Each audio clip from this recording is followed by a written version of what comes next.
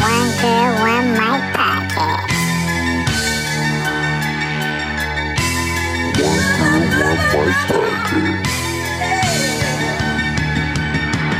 One Girl, One Mic podcast. One Girl, One Mic podcast. One Girl, One Mic podcast. One Girl, One Mic podcast. One Girl, One Mic podcast.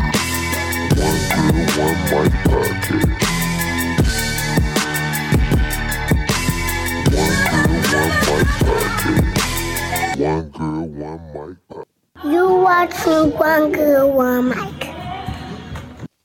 Hello.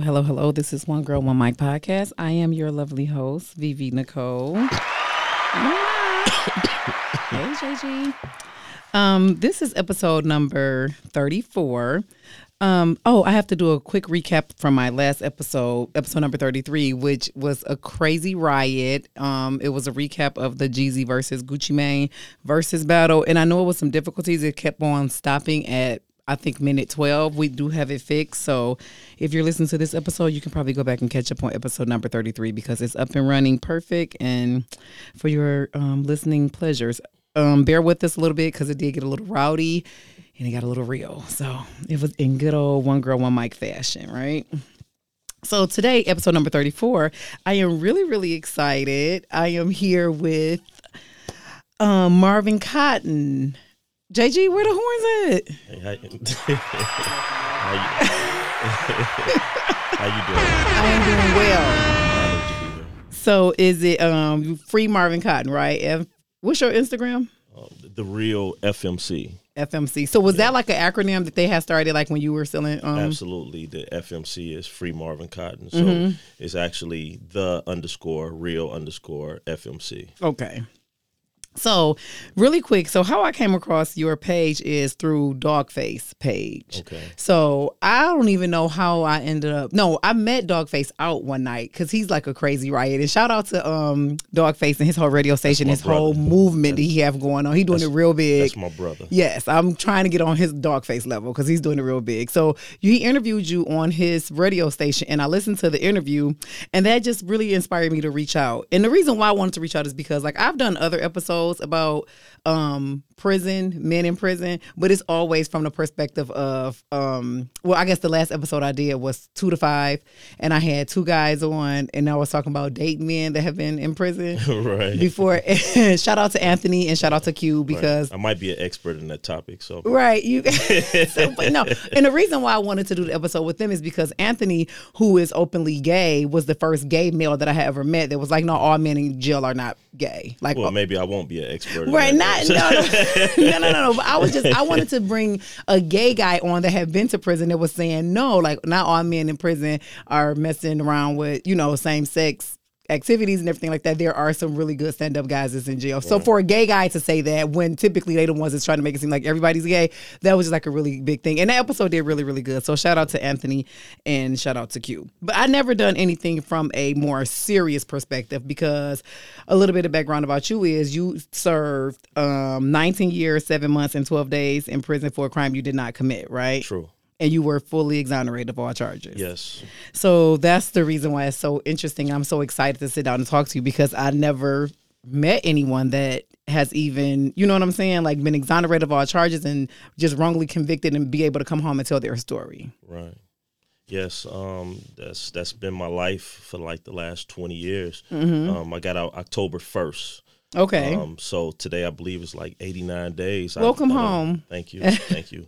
Don't even have 90 days in, but it's beautiful. I'm enjoying it. Every day is beautiful, and I'm enjoying being here. And I'm honored to be here.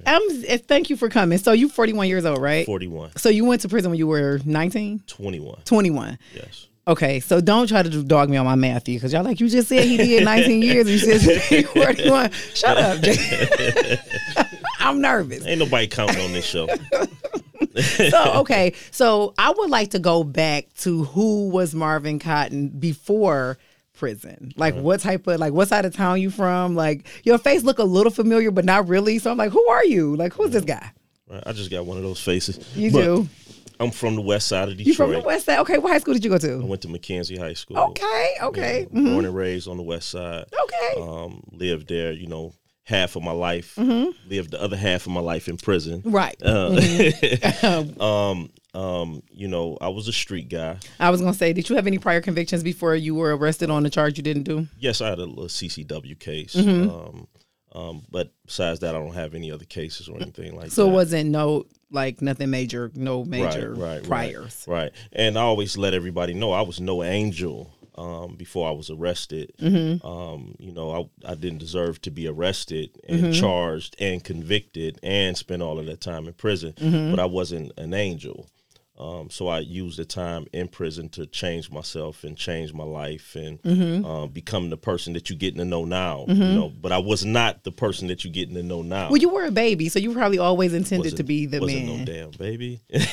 Really? So a 21 isn't a baby? Well, then I didn't look at myself like a baby. Right. Now I look at 21-year-olds like babies. You're right. Because you imagine, because you have a daughter. So you're thinking like your daughter's 21. My daughter's 22. Right. That's a baby. Yeah. But my daughter's, she's a good 22. And she's very mature, very sharp. The years that I was in prison, I spent those years really putting everything that I was learning into her. Okay, so I'm going to ask you more about that. So she's a different 22 than I was at 22. At 22, because you poured a lot into her versus. So that's what I want to ask you. Like, how was your home life? Like, coming up, did you come from a 2-parent home? Like, I know you seem to be really close with your mom. I see her on your social media. I was raised by a single mother. It's interesting because maybe about an hour and a half ago, I was just on the phone with my mother, and we were talking about my father and, how he wasn't around. And when he was around, he was, he was his broken self. In our life, and how it may have been better at the state that he was in that he was not around. Because instead of you seeing him broken like that. Absolutely, because broken people have an effect on you especially when they're in your life. It hurts when they're not around, but how much damage will they do if they are around? Broken on that level. That's a conversation in and of itself. That is really deep because it's like, well, damn. Because I was just watching an interview with T.I. and 21 Savage. It was really good. And I wasn't a fan of 21 Savage, but I kind of am now after watching the interview. But T.I. was speaking on that. He was saying, like, I guess back in the day, some of the older men, they would rather leave their families than to be in their families' lives and be broken and not be able to do. So they'll just leave. Like, well, it'll just be better with me out, not here. But I'm like, damn, maybe it wasn't. Like, But if you have that level of consciousness to say, let me remove myself because I'm not good for the family, then you should have the same level of consciousness to say, let me correct myself so that I can be better for the family. But usually when people fall away because they're broken, they're really not conscious to say, I'm removing myself because I'm bad for my children. Right. They're just bad for their children, and that's part of the reason they fell away. Right. Yeah. So if you conscious enough to make that type of decision, then you should be conscious enough to kind of make the repairs or the self-corrections in order to be in your children's life. Do you think your father not being around so you think him being around the small amount of time that he was around, it had a negative effect on you to where you were thinking maybe he just should have not been around? Of course. But it's kind of hard to really say.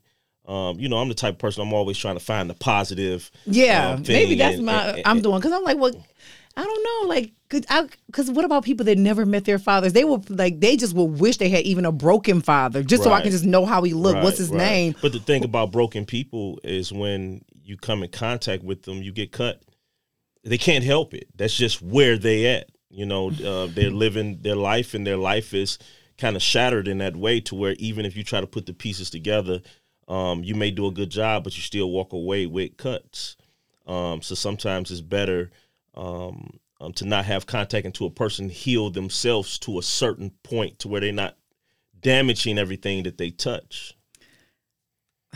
See, now we're going all off topic because I believe that, like, okay, so you get cut a little bit. Like, no parent is perfect.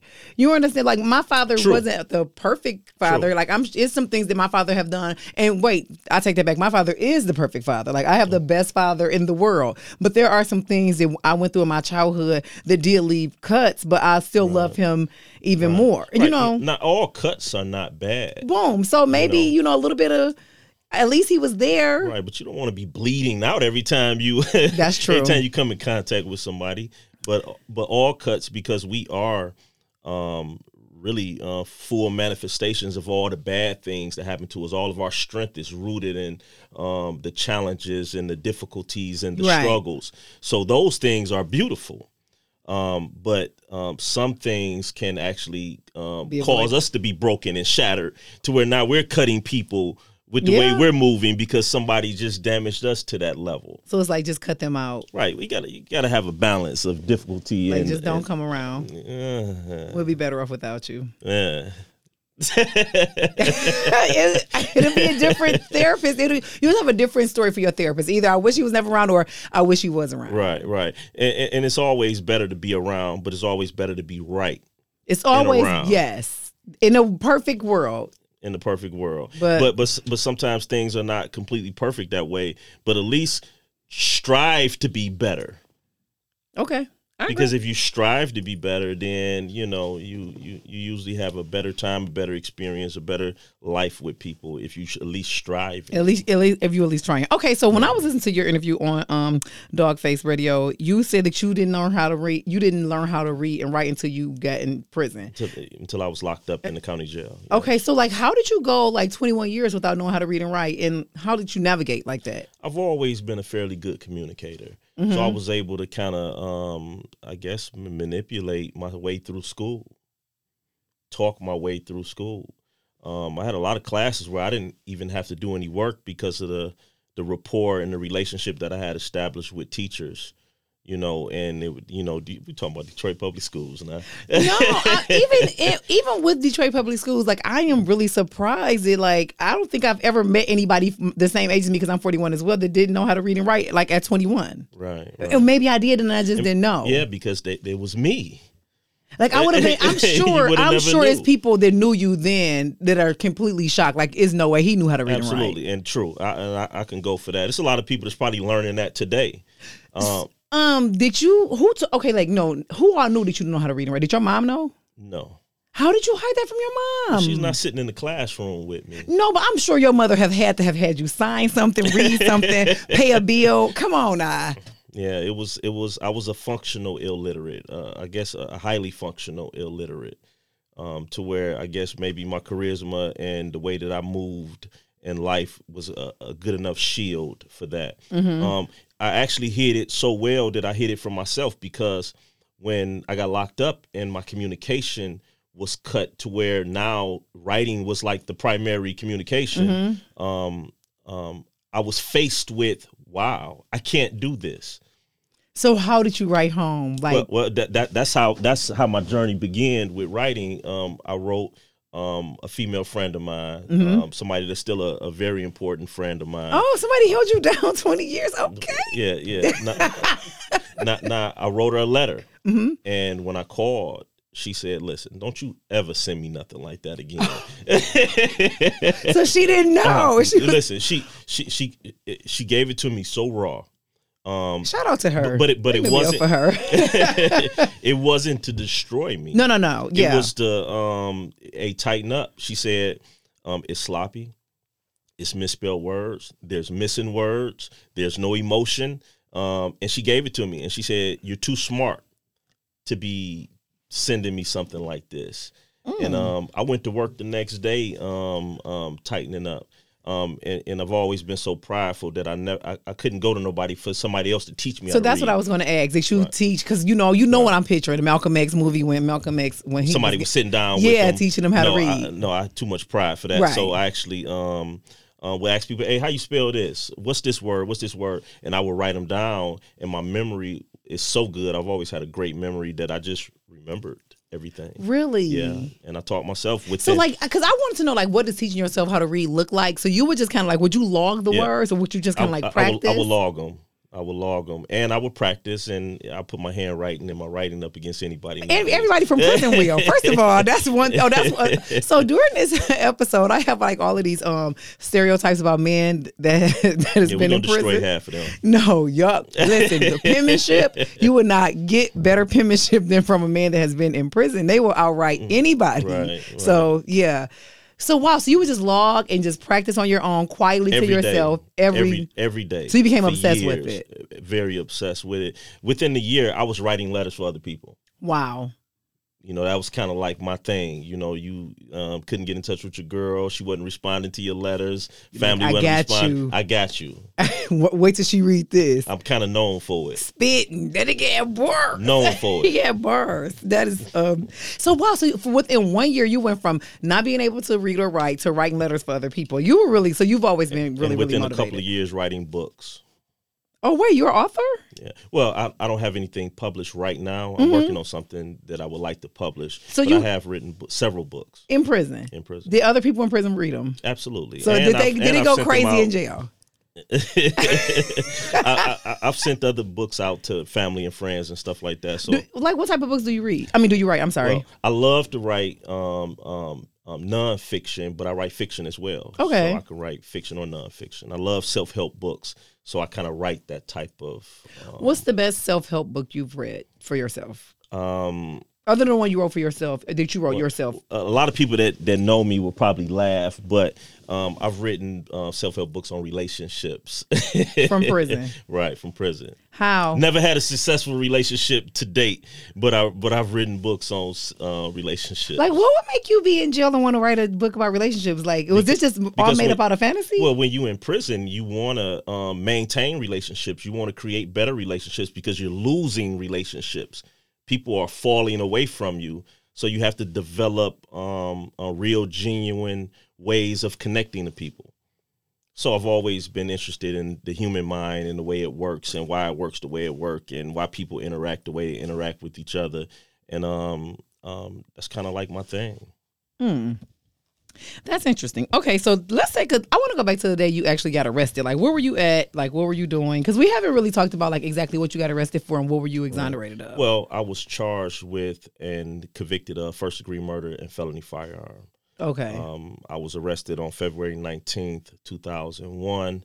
I was actually with my daughter's mother getting ready to go pick up my daughter from daycare. I noticed a car following me, like a Cadillac. So I dropped her off to get my daughter together so that we can pick her up and take her somewhere else. And, you know, while I dropped her off, I drove around looking for this Cadillac that appeared to be following me. Come to find out it was the police following me. So I was arrested on Plymouth and Mendota. Oh, wow, I know exactly where that is. I actually went my first day out that night. I went and took some pictures there, you know, because that's where the handcuffs went on, and that's where my freedom was lost. Because after that point, my movement has been pretty much controlled by somebody else from that moment for the next 19 years, 7 months, 12 days. So, yeah. So when they picked you up on Plymouth and Mendota, like, did you ever come back home after? No. Are you? When the handcuffs went on, You never came back home. I never came back home until October 1st. That's when the handcuffs Came off. figuratively and literally came off. Wow. Okay, so they handcuff you. They take you to jail. They tell you what they charge you for. And you like, absolutely not. Yeah, I know y'all got the wrong person. Absolutely. I'm going to be going home soon. Right. I'll be out of here in a few hours. All right, I'll be out of here in a few days. Well, I'll be out of here in a couple of weeks. I'll be out of here the next hearing. I cannot imagine, like, my mind cannot wrap itself like, okay, I'm about to go home in a few hours I've been did 19 years in prison for a crime I completely denied. You experience a lot of numbness because it's so overwhelming to the senses when you're experiencing something that the brain wasn't prepared for. So during those processes, you actually you're really just floating through. You You're don't feel watching anything. yourself experience what you experiencing. Almost like an out-of-body experience. Absolutely. So you're numb. You're not prepared for it. You've never been through it before. Well, it's a lot of people that's been through it a lot of times, but Yeah, but I'm sure the first time, like, Absolutely. How long did the trial take? it took me a little over 9 months to go to trial. And so I was in the county jail for 9 months until I went to trial, and then I was in the county jail maybe another month before I was sentenced and sent to prison. So, And from what I hear, I've never been to jail or county or whatever, but I heard the county is way worse than prison. Like, people, it's nasty, it's Yeah. filthy, Yeah. it's dirty. I went down there in 2017 on a what's called a writ, battling and fighting my case, and I went down there for a hearing, and I swear it's dirt down there that was still down from 2000. From 2000, like no, this is like, still here. I am not exaggerating, like real talk. That is ridiculous. Yeah, it's that dirty, it's that filthy. I caught the flu when I was down there. I can only imagine. Yeah, it's horrible. Okay, so 9 months trial come the day of your sentence. When you go for sentencing, do you have a strong sense of you're going home? Did you think you did good? Well, when after you're convicted, when you go to get sentenced, the next day they ride you to the prison. So at the sentencing, you don't have really nothing to say. You're just about to get the time, and your appeal starts right then. You sign your appeal papers, let them know you intend to appeal, and you on your journey. So the last day of your trial, you know if you were found guilty or innocent? Absolutely. You go to trial, the jury deliberate. My trial lasted like 4 days, from the 15th to the 19th. The jury came back with their verdict, and you get the verdict right then. So how was that getting that verdict? Like, and they came back with a guilty verdict, knowing that you didn't do it. You don't hear. I've never met anybody that hear guilty or not guilty, because you literally, your heart is pumping in your ears so hard that you don't hear guilty or not guilty. You know what the jury said by how everybody else is reacting. So like everything just goes like when you're about to pass out, like your hearing leave, but you kind of like you hear your heart beating in your ears. Right. Yeah. It's that type of party, because the atmosphere is thick. They bring in like 15 extra officers. So the energy is real thick. The energy is thick. Everybody in the courtroom is waiting. People crying. The jury come in, they crying. That's an indication that it ain't good when people in the jury is crying. And it was a few tears. So, Jesus Christ. Yeah. I wasn't, even you telling this, like, Jesus, because I'm thinking, like, your mom was there, and then they come back with a guilty verdict, and then all I can picture is this, and I know you say you wasn't a baby, but I can just picture this young 21-year-old baby sitting up there. Right, getting 160 pounds. Yes, getting handed down all of this time, and you really didn't do it. Like, this has to be, like, worst case scenario. Right. And the numbness of it is so real that it's almost paralyzing. But from that day forward, my fight changed, because I went from fighting a case to now being convicted of the case, and now the fight has just got 100 times harder, because digging yourself out of a guilty verdict is harder than never getting one to begin with.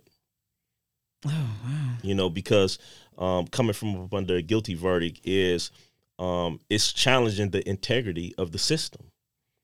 So I was convicted, but I'm innocent. How did that happen in this system? So you have a lot of people along the way that is fighting you, because they're really protecting the integrity of the system, and they don't want to look like something is wrong with the system that they work and control. Even if they know you right. But Absolutely. It's like, no, we don't want to admit this. Right, because it affects the integrity of the whole system. thing. So how many other Absolutely. cases have we missed? Like, how many other people can we bring? Yeah. Yeah, so that's part of the problem. Nobody wants to admit when they're wrong. Nobody wants to do the right thing, because it affects every other thing. So something in you, when they hand you down this guilty verdict, so it's like, okay, whatever, I know they're probably going to throw a whole lot of time at me. At 21, something in you was like, I'm just not going to ever stop fighting. Like, what just gave you the will to, because I know in the interview I listened to, you said that you filed 22 briefs. Absolutely. And I can remember thinking, like, I don't even know what one brief looks like. Right. So what does one brief look like? What does filing 22 briefs actually look like? Well, like, how long would it take you to do one? It would, just to prepare one, is at least a few months. Jesus. You're reading through other cases that's similar to yours. You're trying to find the right cases to convince the judge. Yeah, definitely pour some more champagne. I'm listening. You're trying to find all of the right cases. You're trying to you're doing research. You're doing investigative work, and then at the end. You're actually, spell checking and checking typos, and Who taught you how to file briefs? Like, how did you? Because I'm just trying to figure out, like, how old were you when you filed your first brief? Maybe 23. So you came in right to it young, getting right to it. Absolutely. So you didn't have no playtime in prison because you were young. So you know how some men go into prison as babies and they have to mature. Like you go through your maturation process in prison. Right. So and I've been thinking about that a lot since I've come into contact with you. Like a lot in this cup. That's okay. What is you trying to get out of me today? Oh, I love it. Don't worry, ladies. I'm saucing them up now. We gonna get them later. No, I'm joking. So so I was wondering. I've been thinking about that a lot, far as like how men mature, like how when you're not in prison, you just have the luxury of just maturing just as nature takes its course. Whereas you going into prison at 21, you already a grown man. Right. Fighting for your life. Well, I was raised in the streets by older guys. I was always the youngest guy around. So I was that comes with a certain level of maturity, even though now as I look back, even the older guys was not as mature as they were supposed to be. Right. And they was raising me in the streets, So the standard, my standard, and the standard that was placed on me was always a little higher anyway. Okay. And just naturally, I'm a pretty serious person. You seem very serious. Yeah. I thought that was just from prison because I think most men that did a lot of time in prison, very serious. Yeah, I'm a pretty serious person by nature. So in a more serious environment, my level of seriousness, got even higher. So yeah, I come through the door ready to get busy. I didn't play cards. So that was, you dispelled one myth, because that's one of my myths. When men been in prison for a long time, I don't play cards or dominoes with them because you can't beat them. Like if anybody ever had to play for soups, right? I don't want to have no parts of it. Right. Now I'm not a loser, so we play. I'm a win.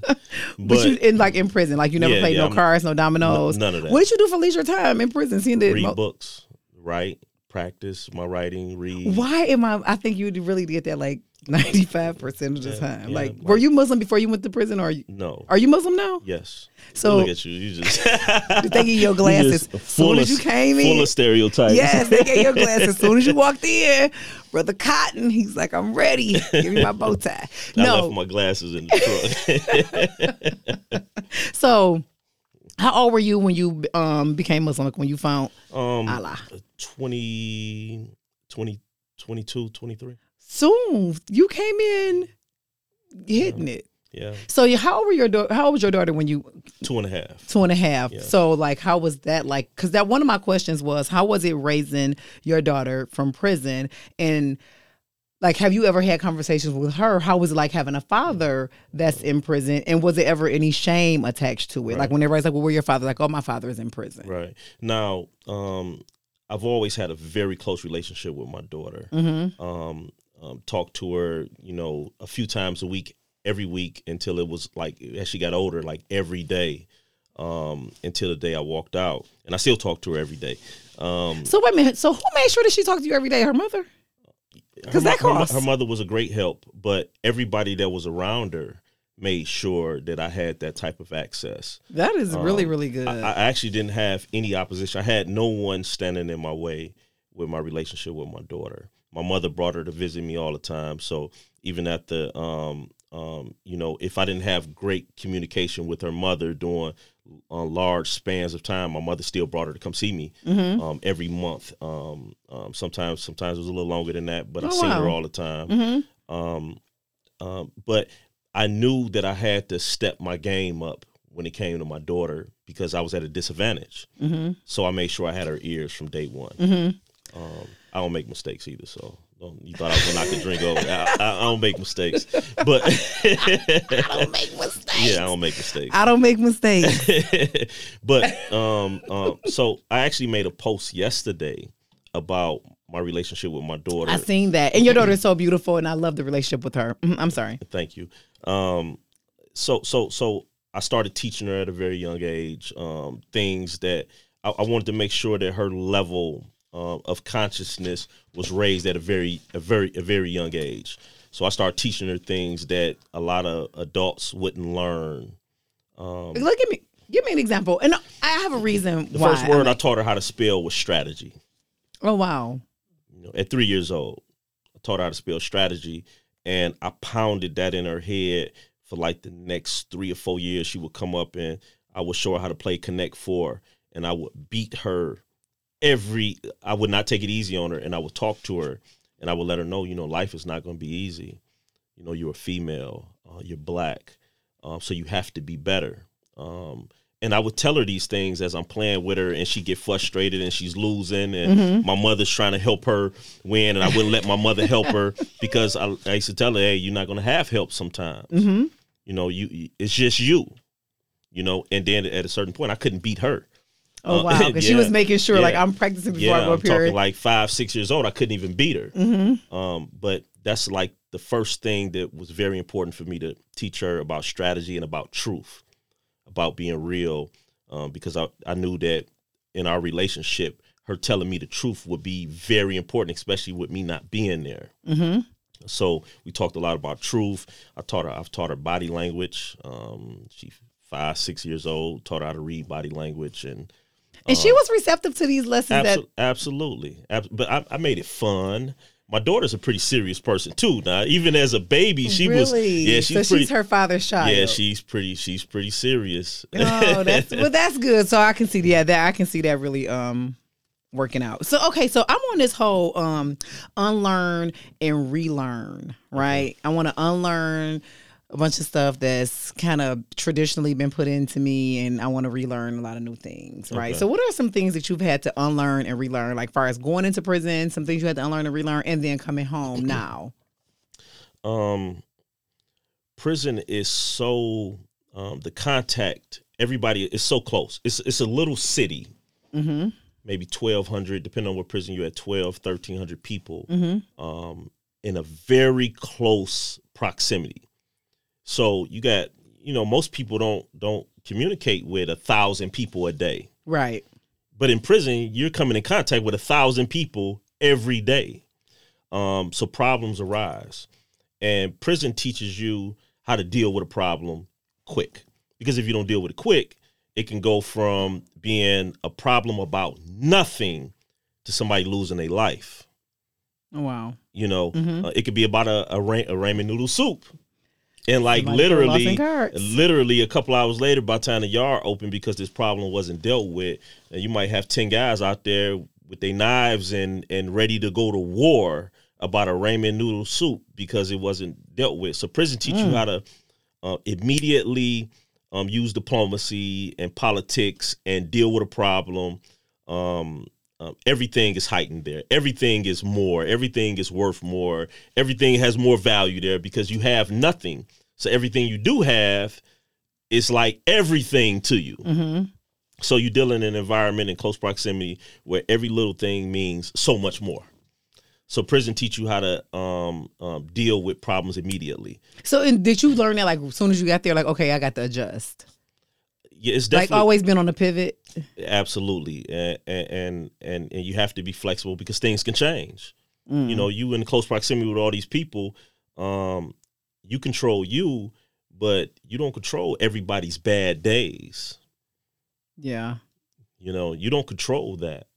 So prison teaches you how to deal with problems immediately, and it teaches you how to see problems even before they unfold. You can tell a whole story like, hey, watch this. This is how this about to go down.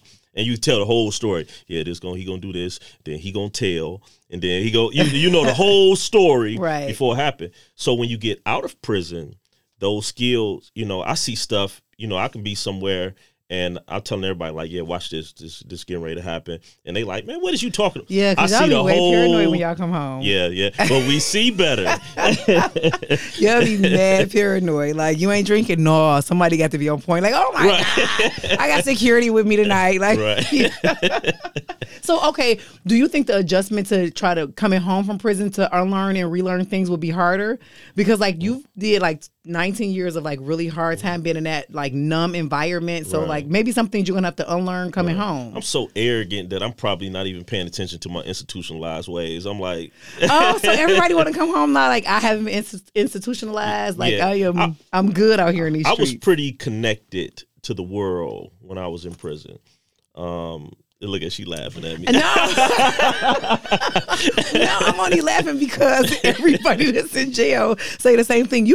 I've had real arguments with guys that's in jail about things that's in the world, and they're like, I'm like, how you gonna tell me I'm actually out Right, here? They right, know more right, than me, right. so I'm not. And that's another thing I wanted to say. Like, I have a really close friend that's serving a life bit in jail right now that I'm close to. I visit him. Well, before COVID, I would visit him often. Maybe that's why I look familiar. No, in the visiting room trust me, I would have somewhere. remembered you. Nah, nope. No. I would have been like, that was oh boy. No, that's not it. But so he wanted me to ask you some questions, but I didn't get a chance to download his questions on JPay. Sorry, he'll be okay. So no, but one of the questions that he did want me to ask you is that what are you doing for to reach back to help other men that are in prison that may still need to be get help getting out of jail? Are you still alive? Yes. Okay. When we were sitting in the parking lot, we parked right next to each other. Is that your phone? I don't know. It may be my phone in my bag. It's some other phone. Yeah, I was actually on the phone with a friend of mine that's in prison, trying to help him coordinate some legal stuff that he had going on. Okay. But yeah, I got like 50 guys that call me from prison. Like, so now, how is that burden? All day, every day. I got like 50 guys. Were you expecting that burden, like when you were like doing your own thing, like fighting your own case? I knew that I would be communicating with a lot of guys in prison. A lot of people that I'm connected to, and yes, I want to reach back. But I didn't realize the sheer volume. Yeah. My number's being passed around. I'm trying to stop my number from being passed around. Please stop giving my number out Right. because like you can't help everybody. But I'm sure they're like, Marvin gave that time back, I'm giving mine back. But I'm trying to, and it is motivating, but I'm trying to put together a system because an individual can't just do everything. So I'm trying to put together a system that brothers in prison can really benefit from.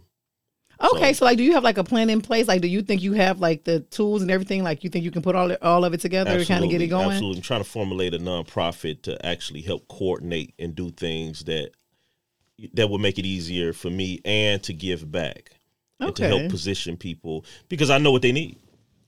I know exactly what they need. So okay, now you said you filed 22 briefs in prison. So when you filed the 21st brief, were you like, you know what? If this one don't pop, yeah. Well, by the 21st one, I knew I had them. Oh, really? Oh, yeah, I knew I had them. So okay, at what point did you know you had them? Like, at what point did you start getting leeway? Were you like, let me? Well, always knew that I would get out of prison one day. Really? Absolutely. I always knew that. Always knew it. I've never accepted, and I've never said to anybody that I had natural life. That's what I was sentenced to, natural life, without the possibility of parole. I've never said that to one person. What would you say when they ask you how much time you have? They sentenced me to natural life. Mm-hmm. That's what I would say. They sentenced me to natural life. I have natural life. I've never said that. Never. So at which brief did you started to see like some, because like what was the thing that got you off? Like what was the thing that got you exonerated of all charges? Like was it one particular the DNA didn't match or was it? There were witnesses that had recanted really? their testimony. There was also evidence of homicide detectives, shady stuff that they were doing as far as either manufacturing witnesses or withholding the identity of witnesses that could help. But the Conviction Integrity Unit, out of the Wayne County Prosecutor Office, which is a pretty new unit of prosecutors, actually reopened my case after I filed the 22nd brief. And they got involved, reopened the case, reinvestigated the entire case, and found additional things to go with the things that I already knew about. They found things that I did not know about. And that's what led to me sitting right here before you today. So can you go into detail about some of the things that they found that you didn't even know about? Like, because I just want to know, like, how dirty was it? Like, was it like, damn, y'all knew he wasn't even there. Y'all knew that he didn't fit the description. Right. Like, y'all knew all of this stuff. And y'all just really just pinned this on him. Right. They some of the things they found that the homicide detectives had literally just manufactured evidence and put it in notes to help the prosecutor make decisions. Right. So the prosecutors, from my understanding, had absolutely no knowledge of what the detectives were doing in order to either further the case or get the case to move along a certain line. Were you like, why you? Like, were you singled out for any particular reason? Did you have a bad relationship with these cops from the past? Yes. Oh, wow. I filed a complaint. Police had broke in my house Mm-hmm. in 2000, and I filed a complaint that eventually had led to some police being indicted. Did they steal a lot of stuff out your house? That's the reason why you filed the complaint? Well, yeah, they did take some things out of my house, but they were there. A guy had sold me some guns, and sold me a gun. I bought the gun. He stole the gun from a police officer. I guess maybe the gun was a gun that the police wasn't even supposed to have, so they went above and beyond in order to get the gun back. It led them to me, and they broke in my house looking for the gun, and took other stuff that they wasn't looking for, and oh, wow. yeah. So yeah, This is crazy. So do you still know the guy who sold you the gun originally? Because he's dead. He died. oh, wow. Yeah. May he rest in peace. Yeah, when I was in prison. Okay. Let me make sure I say that. Yeah, I no. was in prison. He was accounted for. We Right. did count that day. He was there. So, what is the greatest lesson you have learned in your young life? Like your young life. What was the greatest lesson you learned? Wow. I've never been asked that question before. Ah, Look at you. Moet kicking in. I know, right? It helps. I would say I'm a protector by nature. Mm-hmm. One of my stepfathers, who pretty much kind of raised me a little bit. Mm-hmm. He instilled in me that protective nature. Mm-hmm. So that may be one of the greatest things that I've learned In your young in life. my young life. Mm-hmm. Protect the family. Always protect your mother, protect your brother, protect your sister, protect your family. He really instilled that in me. Do you have siblings? Oh, Yes. Of course, obviously you Yes, do. today right? is my brother's birthday. Happy birthday to my brother. Happy birthday, brother! How old is your brother turn today? I'm 3 years older, so he's 39. 39. Happy birthday, brother! Last day in his 30s. That's going to be really good. Do you have any sisters? Yes, I have an older sister. So you middle child. I'm a middle child. 3 years older, 3 years younger. Oh, so do you have middle child syndrome? I don't know what that is. Oh, okay, I bet you don't. I said I don't know what it is. Okay, so But I am my mother's favorite, though. So no, I'm sure your brother would and your sister would not agree. well, hey. And you can't say that because like she's been doing this whole 20-year bid with you, so they probably do really feel like you're her favorite. Like that's not fair. And now you're home, so she's probably so happy. Right. She just Because I'm her favorite. Yeah, whatever. that isn't fair at all. What is the greatest lesson you've learned as an adult? Like since becoming an adult? Never relent. Never relent. Mm.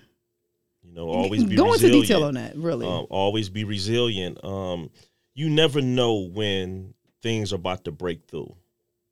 Mm-hmm. If you relent, if you give up, then you may give up right before, I guess that would be the perfect message for you because had you given up right before. Absolutely. So getting back to like, when did you start seeing like leeway on your case breaking? Like I want to go because it's like About maybe 5 years ago. because I'm picturing you being so numb and you're just kind of going through the motions, right? Like you're, of course, in your heart, you believe you're coming home and you're doing all of the work you're supposed to do, staying diligent and being disciplined and kind of doing everything you're supposed to do. But like, what was the first time where you was like, and did you keep it to yourself when you probably got mail back going like, oh, I can probably go home? Right. Well, maybe like 5 years ago is when I was able to really prove.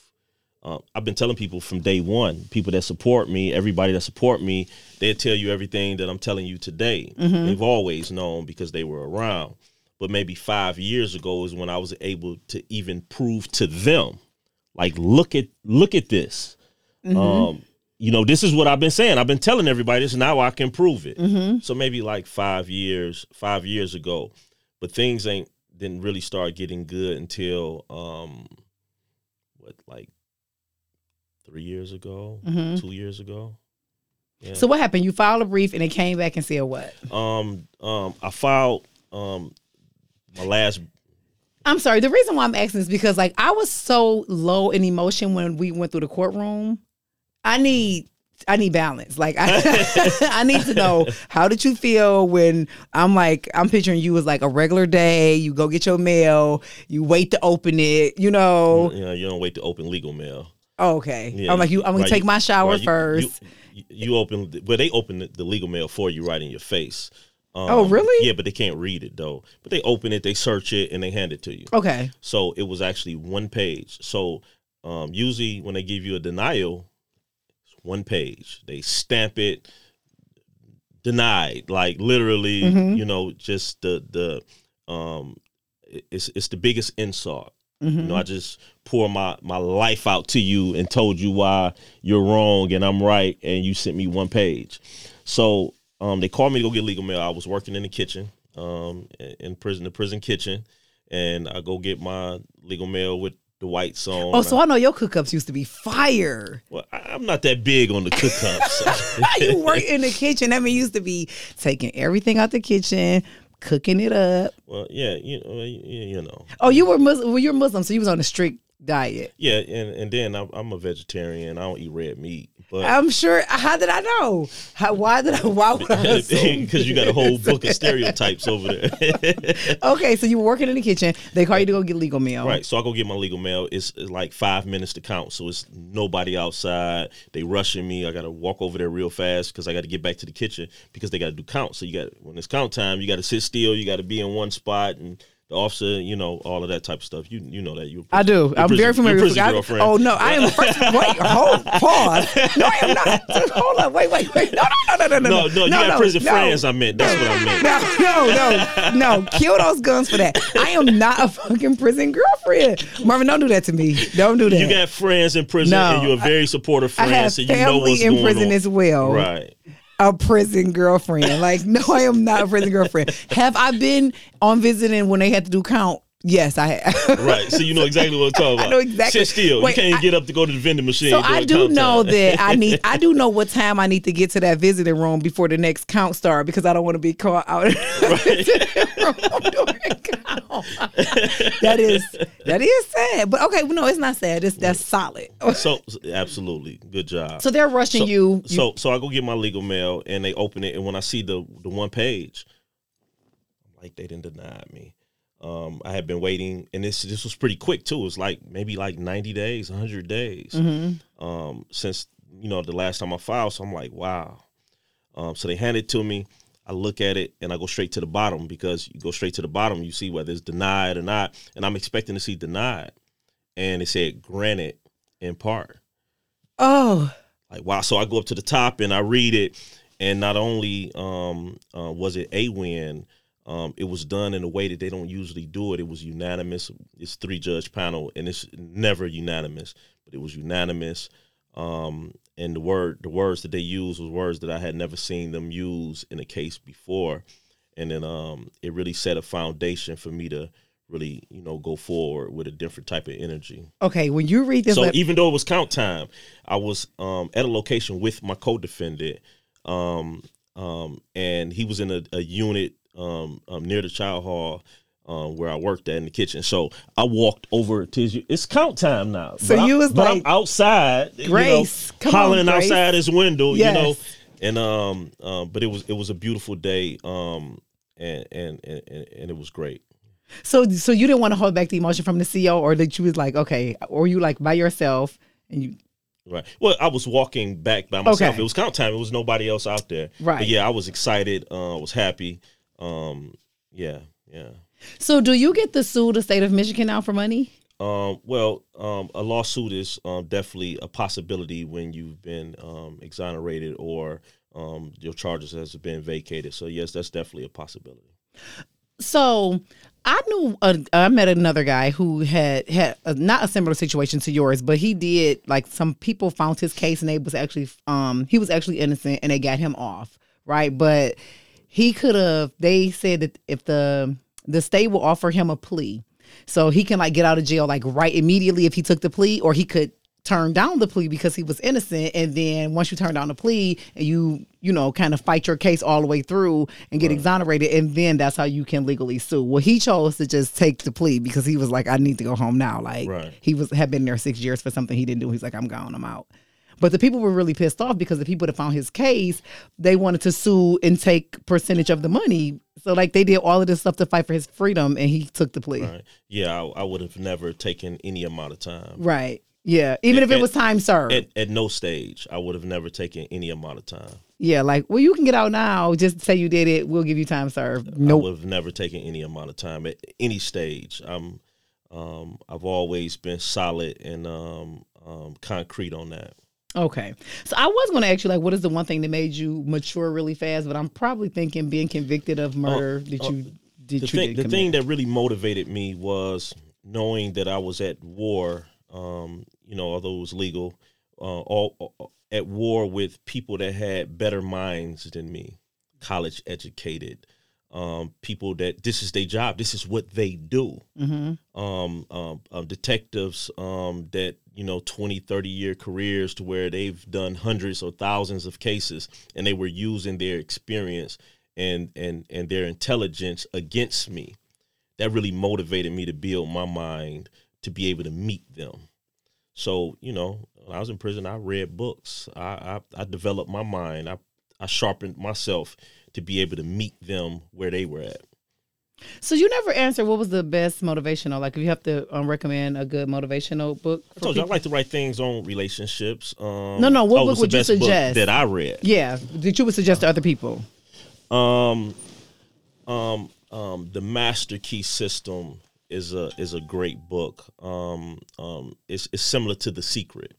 Okay, I read The Secret. Yeah, similar to that. It's several very good books along them same lines, but The Master Key System is probably one of the best. Also, As a Man Thinketh, by James Allen. That's a very good book. It's short. It's something you can almost read every day if you want to, like from cover to cover. Yeah. Wait, what? Yeah. What you mean read it every day? Well, I had books that I read every day. My favorite book, The Art of War. I've read that book maybe 70 times cover to cover. Yeah. Why are you looking at me like that? She looked at me like, yeah, your ass crazy. Listen. No, I like to read books too. So I'll say some of my favorite books since Marvin want to be deep and give his books. No, so my books like Who Moved My Cheese. Have you ever read that book? No. Who Moved My Cheese is really, really good. When I was talking about like pivoting, always staying ready to move no matter what, like not getting stuck, not being complacent, always keeping your gym shoes around your neck because you never know when you have to go. Right. And it's a really, really short read too. And The Slight Edge, I really like that book. That book kind of changed my life, along with The Secret. But The Slight Edge really did change my life. Okay. Yeah, The Slight Edge is a really good one.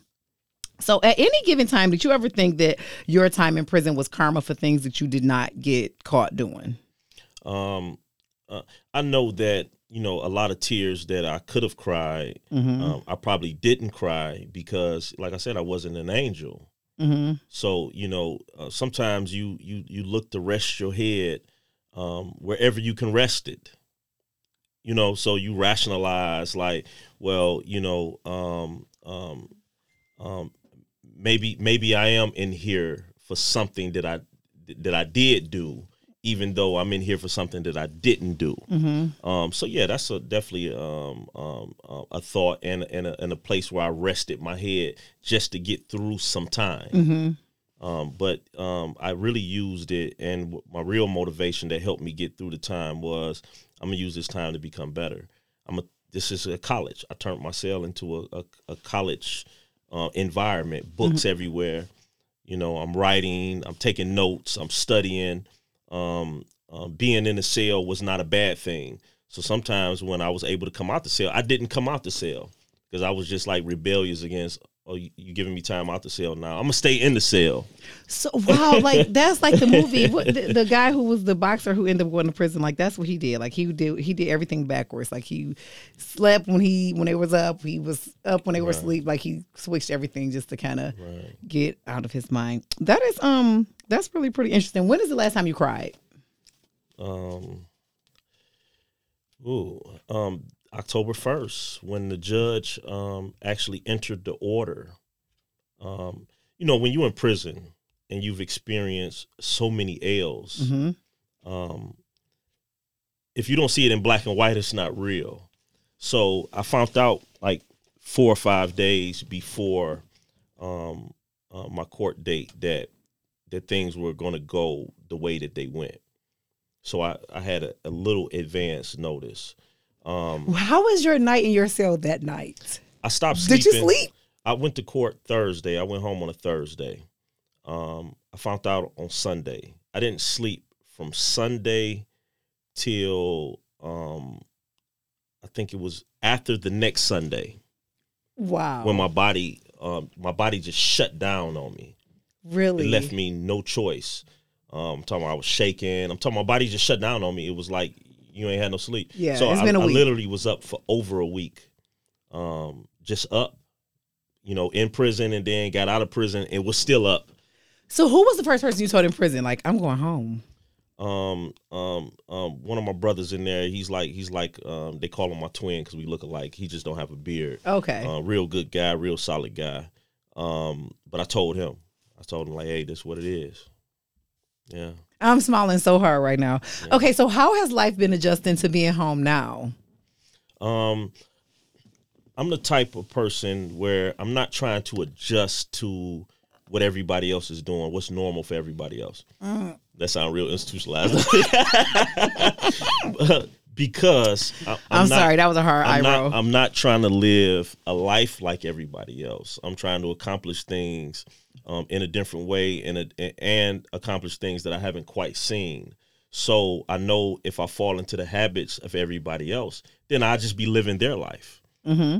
And I can't live your life and establish my legacy. So I'm real focused and I'm real big on not adjusting, but to be flexible, of course, to be able to move how I need to move through what's normal without becoming normal. That was like some real prison stuff I just laid on you at there. That was, you know what? That was good prison talk. I was like, that's what I like. Like, you know what? That's that jail talk I like. That's why you be up in them prisons. I do not be up in them prisons. Like, Murphy, stop trying to paint me to be this prison mama. No.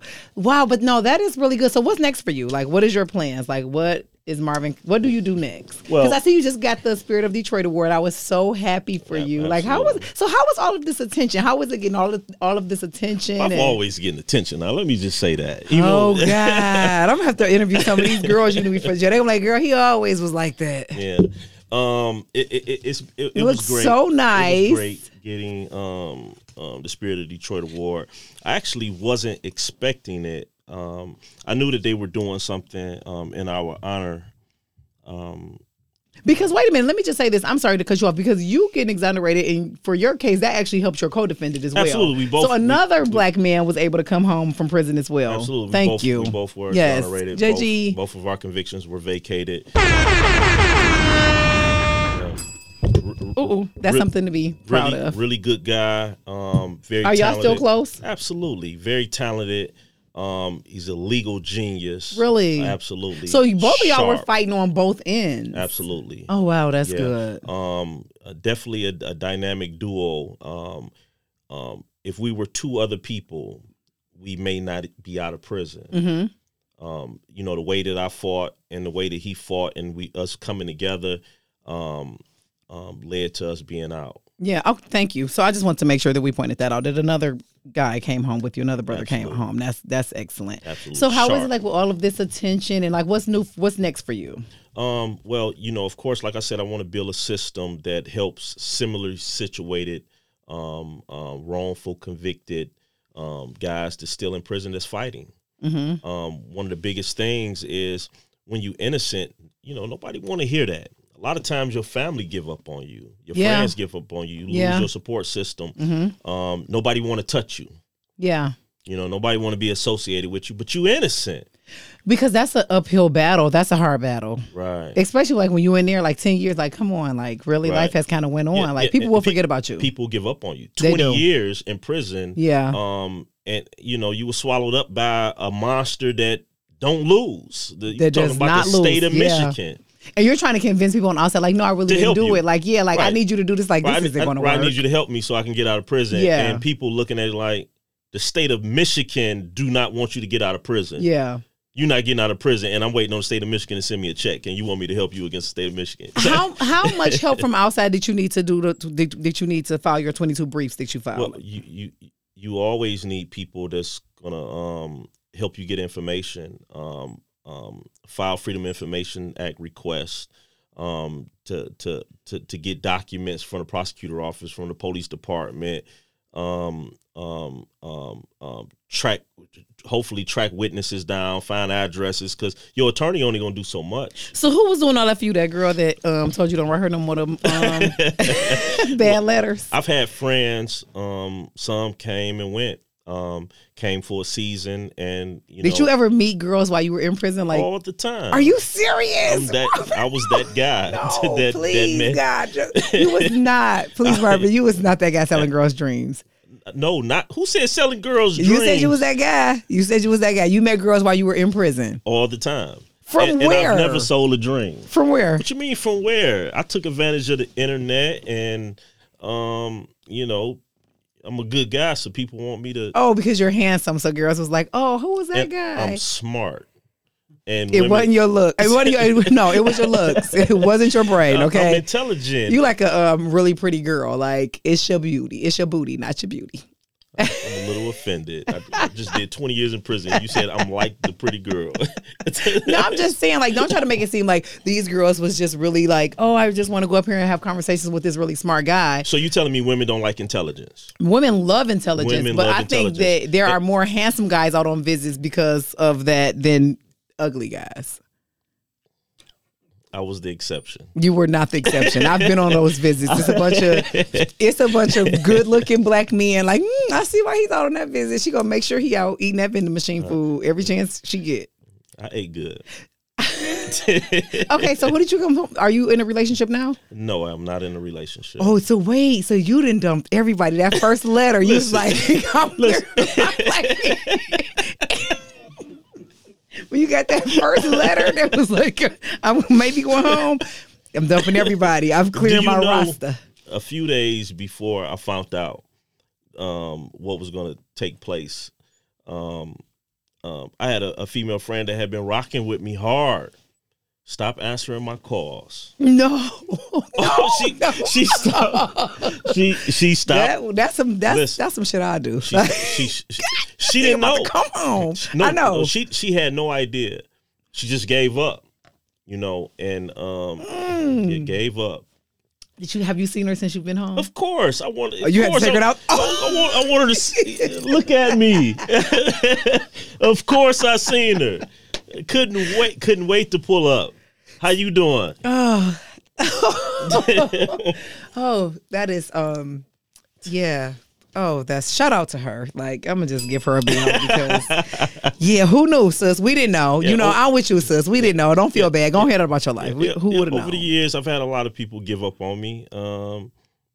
So I've been pulling up on a lot of people. So the reason why I asked you were you single, because I follow you on social media, and I seen you were at Top Golf, and your caption was, "I'm doing what I want to do, when I want to do it, with who I want to do it to." And that last line, I was like, so you wrote that down? You wrote that quote Oh, no, down? I remembered that. I didn't have to write that down. I'm a girl. I remember that. That's in I think in small and fine print. So I remembered that. So to me, it seemed like, somebody must have been checking his movements. He was like, you know what, I do what I want to do with who I want to do it with. Well, yeah. What is this? Let's go back to the prison. What is this?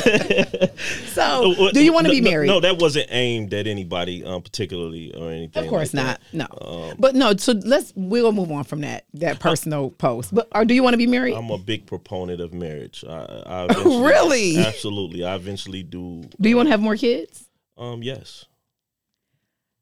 What was the first thing you did when you came home? Took a bath. I was going to ask, how was the bath? Yeah, I've been thinking about a bath for 20 years. Like, I want a bath. I want some fried chicken, some macaroni and cheese. I was going to ask, like, what did you want to eat? So you wanted fried chicken, macaroni. And some asparagus, some pink lemonade, and cheesecake. And cheesecake. So I know your mother was like, oh, don't worry. What? Fried chicken. Fresh out the grease, asparagus, whatever my baby wants. Like, does your daughter want you to be married? Absolutely, because I've been drilling that in her head since she was a little girl. So of course, I'm sure she has expectations towards me. Yeah. Oh. Yeah, my daughter and I are very close. Okay, y'all seem very close from your social media. So she knows. She knows that I'm single. She knows that I'm dating. She knows that I'm, kind of, moving around or whatever. So yeah.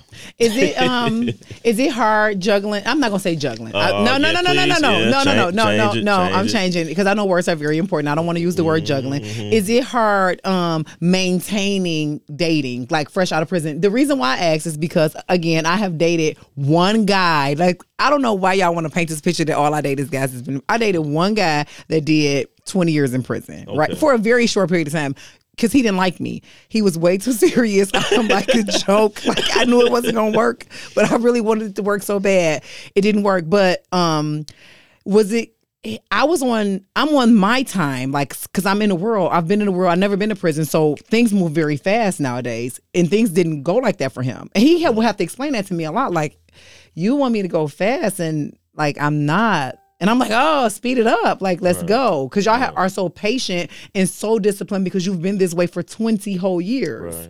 So, like, how is that adjustment as far as, like, dating now versus probably before you went to prison? The reason I'm not, like, in a rush to get in a relationship is because I have been locked up for so long. And I got a life to build. I have a life to rebuild. When you invite somebody into your world, when a man invite a woman into his world to be in a relationship, he's actually inviting her into his life. And if you have built nothing, what are you inviting her to? Marvin, but you know what? This sounds like some I'm about to milk this. I just came home from prison. I'm gonna be single and fuck all these hoes shit until the sun come up. Like that's kind of what that sound like. No. Are you still on live? Because you're gonna I'm about to turn this live off in a second. Yeah, because you're gonna get a young girl. So you're gonna be like, fine, come home from prison, hook back up with all of the girls that's your age, like my age, and then go get with somebody 30 and have a baby. Like, really, Marvin? Get out of here. Where did that even come? Who said that? Where did that come from? That's what I'm reading into all of this. Because you know what? Before I invite somebody into my world, I want to have something already in my world. Invite me now. I want to build it with you from the ground up. I know dating has been watered down. The men have been watered down to the point where women are ready to just lock themselves in with a man to have nothing. Get out of here. Yes. And I don't think. So did I? Okay, can I just say this? No, wait. I don't think a man should invite a woman into his life and he's not established. And I don't think a woman should allow a man to lock her into his life and he has nothing. Oh, but it's okay for you to date and fuck when you ain't got nothing? What did you talking about? I said I date. Who said anything about sex? Oh, please. Oh, you ain't been locked up for okay, so you might want to turn your laugh off because tell your laugh. You will see them later because it's about to get real. So the guy who I dated for a very short period of time, the one guy that I ever dated that had been in jail or prison, his thing was he missed intimacy when he was in prison because he had sexual encounters with women in jail, like the CO or like a counselor. Apparently these white girls like up in rural parts of Michigan kind of go crazy for black men up there to the point where he was like, I kind of didn't want to even. They go crazy for men everywhere. Just women that work in those environments. If you're a certain type of person, you're going to attract what you attract anyway. So. Well, and I'm not mad at them because they are getting like good, handsome black men up there like that you kind of be with all the time. So I can kind of understand why the infatuation would be with them. But he said that he had sex in prison with women, but he had missed intimacy. So like that's what he craved when he came home, like his intimacy. Like, can you relate to that? Do you miss intimacy with women? I can absolutely relate to it. But do you love to cuddle? Are you a cuddler? That was a real indirect question right there. Are you a cuddler? No, like is that too like JG looking like wait? So if he's not cuddling with you, then he still likes to cuddle. Turn the laugh off and then everybody ain't meant to be cuddled with. Like come on now. Listen, I like I said, I've always been pretty connected to the streets. I've always had visits and female friends coming to, check me out and spend time with me. So of course that's a little level of intimacy. But yeah, I miss it. Yeah, I craved to be in a woman's presence with no restrictions the entire time I was in prison. So now I'm out. Yes, I'm dating. Yes, I'm moving around. Yes, I'm enjoying just being around an opposite as often as I can. So, and of course, I know I don't have to tell you this because you won't answer if you don't. Your first sexual experience out of prison, was it everything you thought it was going to be? Like, had you been dreaming of for 20 years? Was it everything? No comment. Like that as a no. That's all I'm saying. Because if it was a yes, you'd have been like, hell yeah. Okay, so we can wrap it up. Thank you so much for coming on. I really enjoyed this conversation. I want to invite you back for a relationship edition because I think that our conversation about relationship kind of went a little bit. I would like that a lot. Yeah, I would like that a lot. Yes, I would love to have you back. Thank you so much for coming on. I'm so happy you're here. I'm so happy to have you home. This is what I'm talking about. See, ladies, I'll be telling y'all should date Charlamagne has been in prison. Yeah, go get you one. Good. No, get you one, or just reach at some of them baby daddies and guy friends that you already know. No, send them a letter. No, don't do it. Don't send them a letter. Don't put none on their books either. Get you a new guy. Get you a new guy in prison. That is wrong. All right. Thank you for coming, Marvin. I appreciate you. Absolutely. God bless. Thank you. I'm listening to One Girl, One Mic podcast. See you next week.